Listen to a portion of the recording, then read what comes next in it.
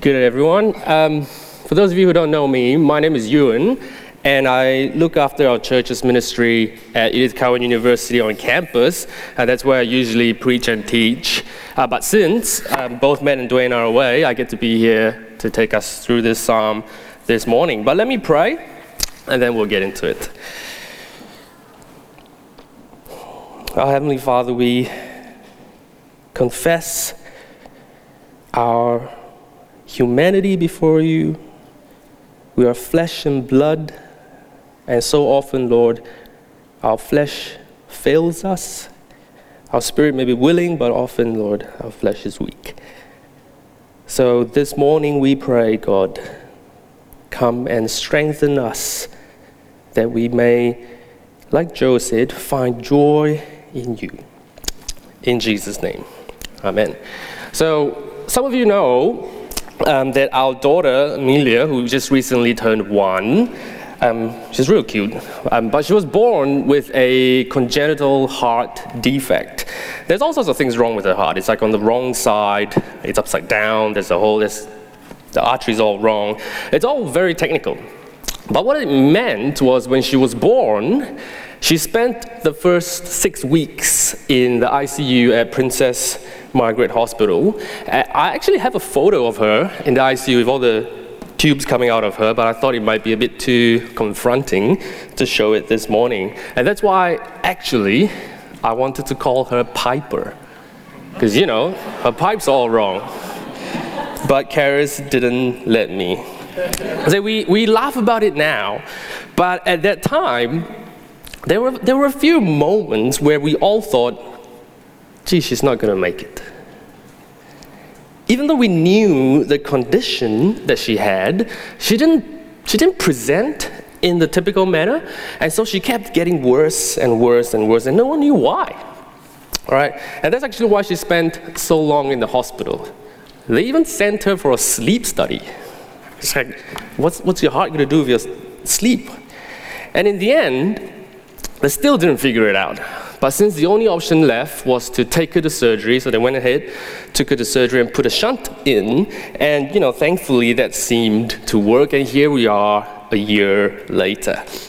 When you look at her now, you wouldn't be able to tell that there's actually quite a lot of things wrong inside, and without more surgery in the future, she probably wouldn't make it to the double digits. So Christmas this year, and today's first week in 2018, we spent New Year's Eve, New Year's Day, and we thought to ourselves, 2017 has been kind of bittersweet for our family. And we look back at the past year, and then we still know what is still to come, the surgeries she will still need. It's a strange, bittersweet experience. Here at North Coast, at our church, we often get told that suffering is normal, right? That God has not promised a life free from pain and suffering. In fact, the Bible says that all those who desire to live a godly life will be persecuted. We get it. We believe it. We buy it. Okay. But I think there's a difference between understanding well suffering and actually suffering well. How do you suffer well? Like, is there such a thing? Can you actually get good at suffering? Like how we talk about money. She's really good with her money. Or he's terrible at managing his finances. The way we talk about those things, can we say the same about suffering? Can you actually be good or bad at dealing with suffering? And if so, obviously the question is, how do you get better? That's what I hope to show you this morning in our psalm. And since our new preaching series starts next week, and this week is kind of a once-off, I thought it'd be good to have a look at this. Psalm 88. Now, Psalm 88 is arguably the only psalm in the Bible where lament and complaint is not immediately followed by something encouraging.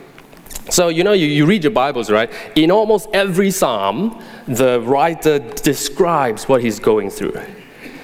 But at some point, you get this "but God" moment. right? Every psalm. So you get people praying, "Oh, they're coming to kill me, but God, you deliver me. I'm dying, but God, you are my strength. But God, you are my rock." That's how all of them are, except Psalm 88. See, in our psalm this morning, there is no "but God" moment. There's no shining light. There's no rescue coming. There's just suffering and pain all the way down. And before we even look at it, the fact that there is a psalm like that in the Bible, I think, is an amazing thing, because it's so brutally honest about life. It tells us, firstly, that even God's people suffer. And secondly, some of us can suffer for a very long time. We might be called to endure suffering for years. The sun doesn't always come out tomorrow for some of us. We don't always get the job we wanted. Marriages end. People get sick and die. Not everyone gets a happy ending. And so what Psalm 88 does is it validates our experiences. It shows us that, yes, suffering is an undeniable fact of life. We will suffer. But we don't just shrug our shoulders and say, "Well, that's life." No, Psalm 88 shows us how we should respond. And in our moments of deep anguish, it reminds us that God is bigger than our sufferings, and He doesn't begrudge our complaints. So that's our psalm this morning. Look with me at verse 1. "Lord, you are the God who saves me. Day and night I cry out to you. May my prayer come before you. Turn your ear to my cry." Now, if you are a Christian here this morning, you must recognize these words. Doesn't it sound familiar to you? Because this is what you prayed when you became a Christian, right? Or something similar. You can't be a Christian if you've never prayed something like verse 1 and 2. And this is important because it frames our discussion. It sets the scene for what follows. So we're talking about, this morning, suffering as a Christian. We're not talking about humanity's experience with suffering in general, like why did a tsunami happen? Or we're not talking about dealing with suffering as a non-Christian. So if you're here this morning and you're not a Christian, this psalm actually has a different message for you. It would raise one question which you have to answer, and I'll show you what it is. But our psalm is actually pretty simple. There's just one point this morning, and this is what it says. Cry out to God when living feels like dying. Cry out to God when living feels like dying. Look with me at verse 3. "I am overwhelmed with troubles, and my life draws near to death. I'm counted among those who go down to the pit. I'm like one without strength. I'm set apart with the dead, like the slain who lie in the grave, whom you remember no more, who are cut off from your care." I think it should be blindingly obvious that the psalmist hasn't died yet, because he's writing the psalm. But even though he's alive, every moment feels like he's dead. So we're not talking about when the airline loses your luggage. That's a first world problem. The psalmist, he is overwhelmed with troubles, and his life draws near to death. This is an experience of physical pain, such that he's counted among those who go down to the pit. In other words, what it's saying is, I am as good as dead. I'm like one without strength. He may be breathing, but there's absolutely no quality of life anymore. You know, I'm not even that old, although some of the students from uni would tell you differently, but don't listen to them. I'm not even that old. Some of you here have been Christians longer than I've been alive. But I've seen firsthand what cancer does to a person. It doesn't care that you have 2 young children. You will never see them grow up. I've watched as a wife slowly lose her mind to dementia before her 50th birthday. I have sat in Royal Perth Hospital next to a mother who had to turn off the life support for her 21-year-old son. I didn't know what to do or say. I just sat there as she wept. You see, death does not discriminate. Death is not racist or sexist. Your age, your money, your talents, he doesn't care. There's no power over death. And for all of us, death casts a shadow on our lives. And the older you are, you know what I'm talking about. And so you know what I mean when I say that living can feel like dying. And that's what our psalmist is going through. I am set apart with the dead, he says. You can count me as good as dead.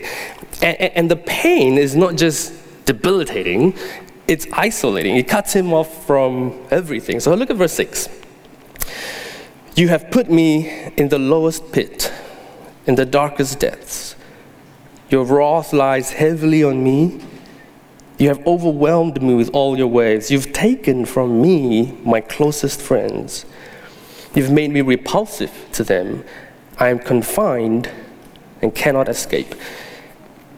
Our psalmist interprets his experience in relation to God. And what does he think? That this is somehow God's doing. It's you, God.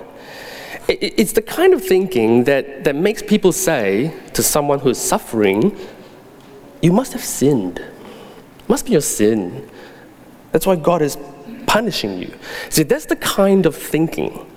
Whether he's right or wrong, we don't know. But we know that he feels like that's what he's going through. And sometimes that can be enough to crush us. You see, you might be the most theologically astute Christian. You might have gone to Bible college. But when your little girl needs a machine to help her breathe, you don't always think straight. Right? Because that's what suffering does. It drives a wedge between us and God.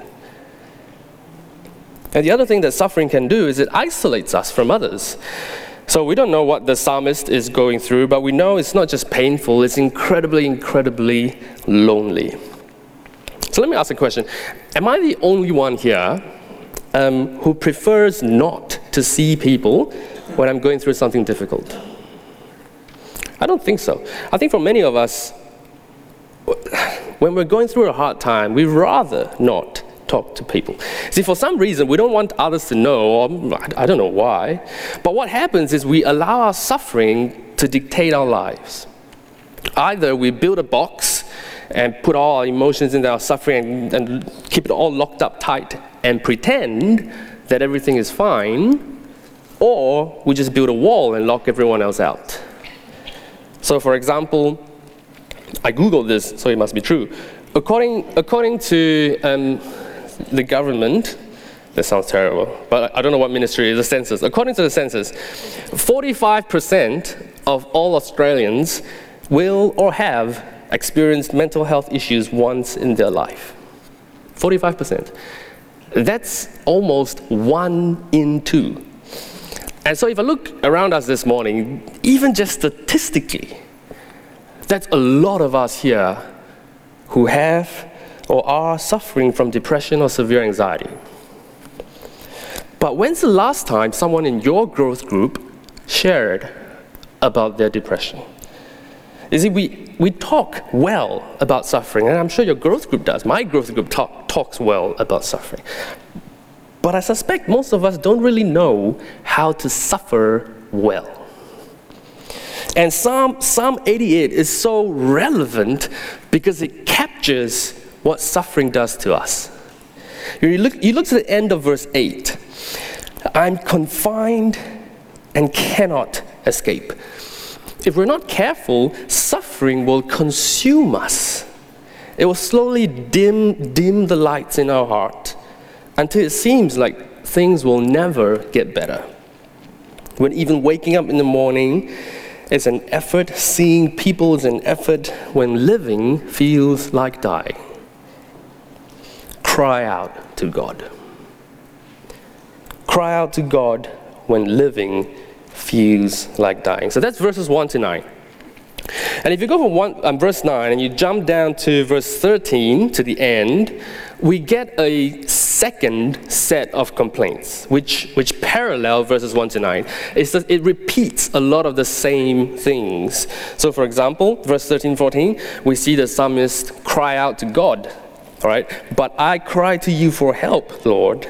In the morning, my prayer comes before you. Why, Lord, do you reject me and hide your face from me? And in verse 15, he describes his suffering again. It's like death. Verse 15, from my youth I have suffered and been close to death.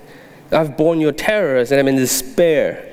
Your wrath has swept over me. Your terrors have destroyed me. See, he's interpreting his suffering in relation to God.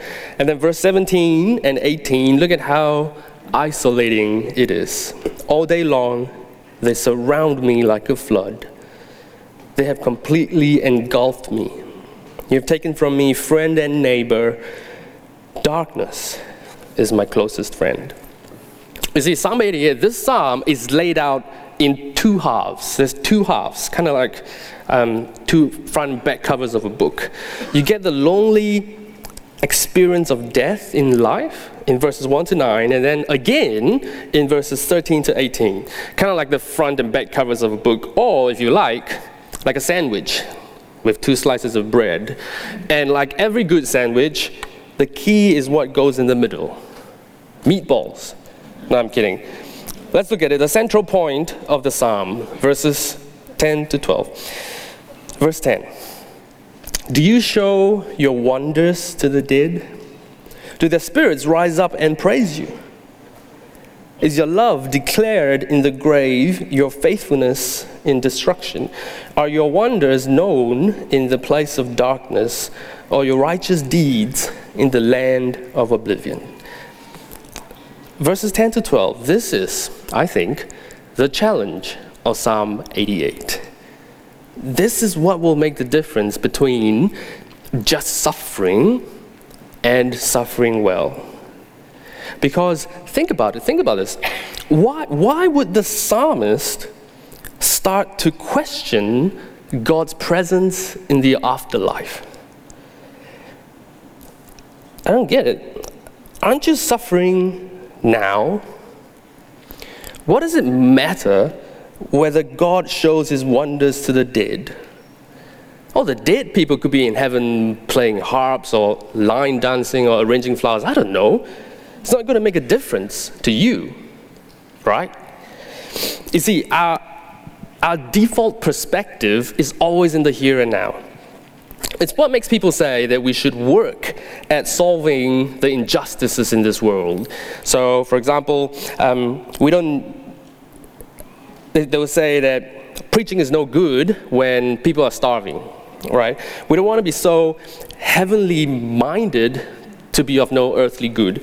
And there's a whole movement within the church that embodies this.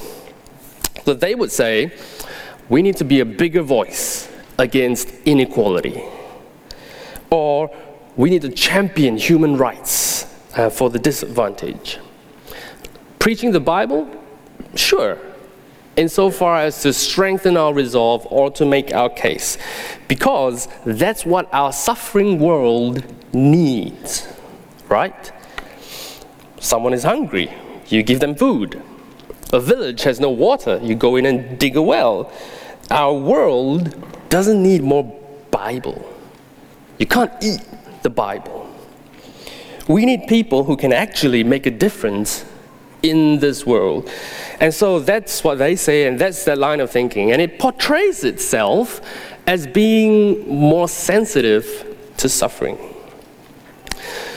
Except our psalmist doesn't seem all that interested. So you won't find him praying to be rescued. And not once does he say, God, please take this suffering away. Did you notice that?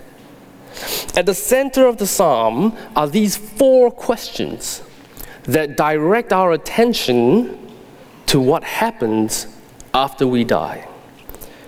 Now, that's not to say that we shouldn't ask God to remove suffering from our lives. We can, and we should.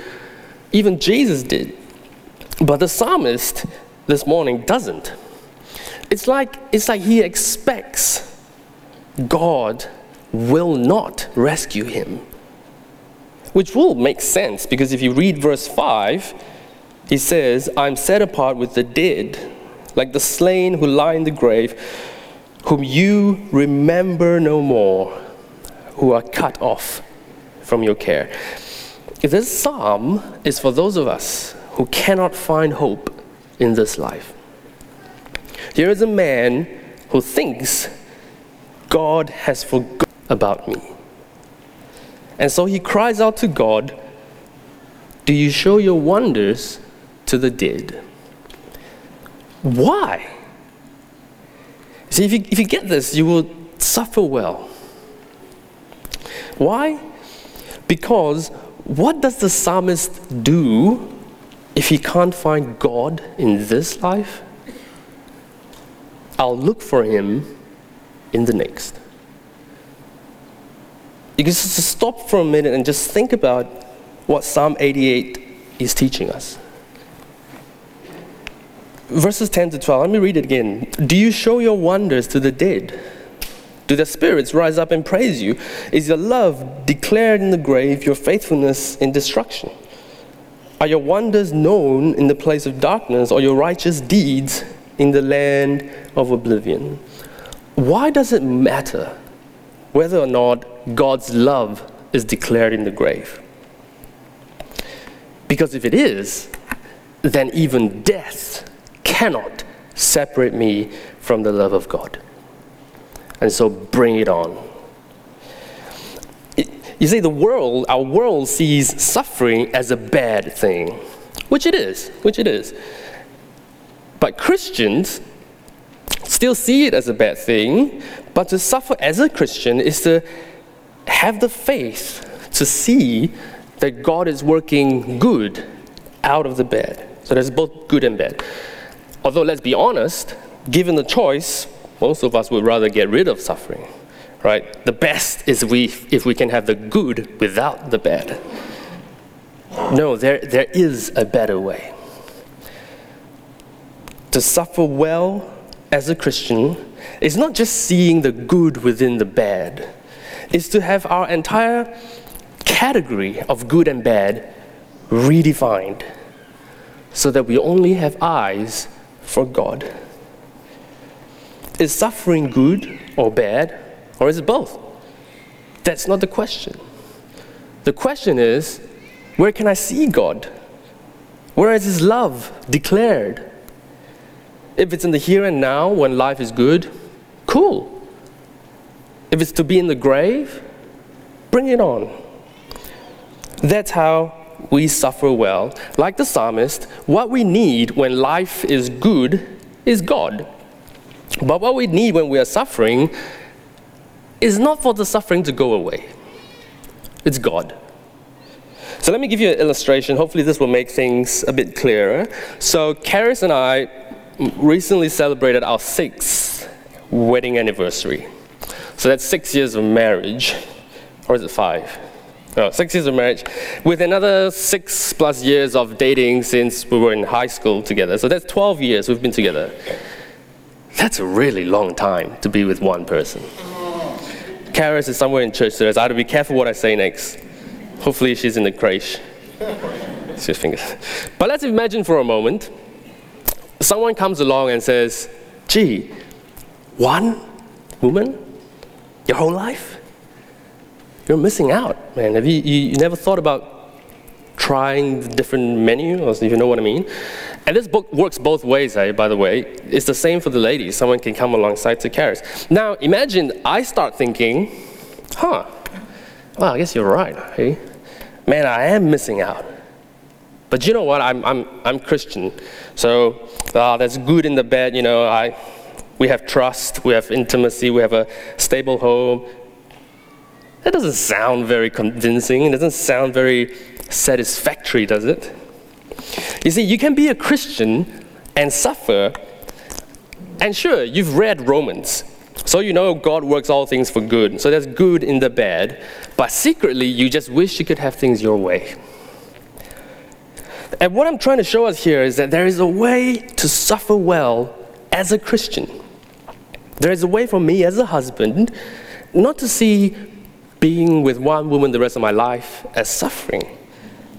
It's by falling more and more in love with Karis, so that I don't want anything else. All right, what the world may see as suffering, to me it's joy, because I get to be with Karis. I saved myself there. I'm kidding, but that's why our psalm is the way it is. For the psalmist, God's wonders, God's love, that's what he's interested in. They are at the center of his heart. Not to have his sufferings taken away. If that's the case, then non-suffering is your God. See, that's why I said at the start when we looked at verses 1 and 2, this only works if you're a Christian. And I don't mean you just identify with Christianity. I mean you live for God, where God is the most important person in your life, more important than even your health, your wealth, your family, your kids. That's why I said verses 1 and 2 frame our discussion. We're talking about Christian suffering. But I get that there might be some of us here this morning who are not Christian. And so here's the question that the psalm wants you to answer. Is there life after death? That's the question for you. Is there life after death? You see, it's one thing to suffer in this life, die, and then be comforted by God in the next. But it's a tragedy to suffer in this life, die, and have nothing. Right? And if you're not a Christian here this morning, given a choice between the two, why would you choose nothing over God? It was, so this is my university ministry coming out, it was Miroslav Volf. He's a Croatian philosopher, theologian, who said that it takes the quiet of a suburban home for the birth of the thesis that human nonviolence corresponds to God's refusal to judge. No, what he was saying is that the belief that God is all-loving, doesn't send anyone to hell, that only works in a quiet, upper-middle-class suburb where people are sheltered from the true horrors experienced by people. You go to a war zone where entire cities have been leveled, homes burned to the ground, fathers and brothers executed, whose daughters and sisters have been raped and killed. You go there, you tell them that God is all-loving, He doesn't send anyone to hell.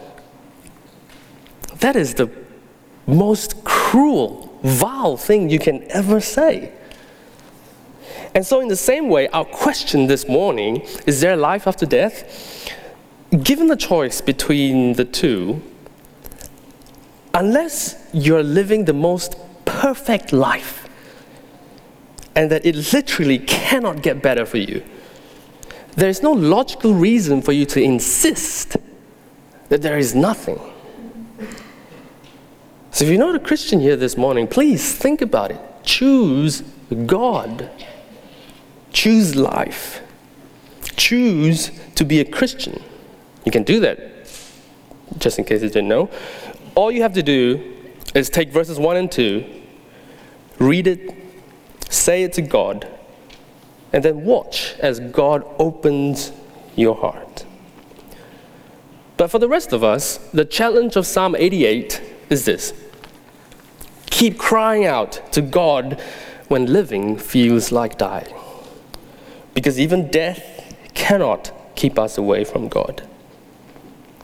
Now, if you're sharp, if you're paying attention, you will say, oh, but where does it say that? How do I know that? It doesn't say that anywhere in the Psalm. How did I get there? Well, for starters, this Psalm is actually not about you or me at all. Because as agonizing as our sufferings are, or how painful our pain is, we haven't gotten close to what is described here. All right? None of us have experienced this. No one here fits this description. I've been saying the psalmist. Who's this psalmist? Let me read the psalm to you again with a different emphasis on a pronoun. See if it describes someone familiar. Verse 3. He is overwhelmed with troubles. His life draws near to death. He is counted among those who go down to the pit. He is set apart with the dead. Verse 7. Your wrath lies heavily on him. You've taken from him his closest friends and made him repulsive to them. It's almost as if he was betrayed and abandoned by his closest friends who all pretended they didn't know him. Verse 14, why, Lord, do you reject me and hide your face from me? You can almost hear him pray, my God, why have you forsaken me? And look at the end, verse 18, darkness is my closest friend. In Psalm 88, here is a man who endured incomparable suffering. And when he died, darkness covered the land.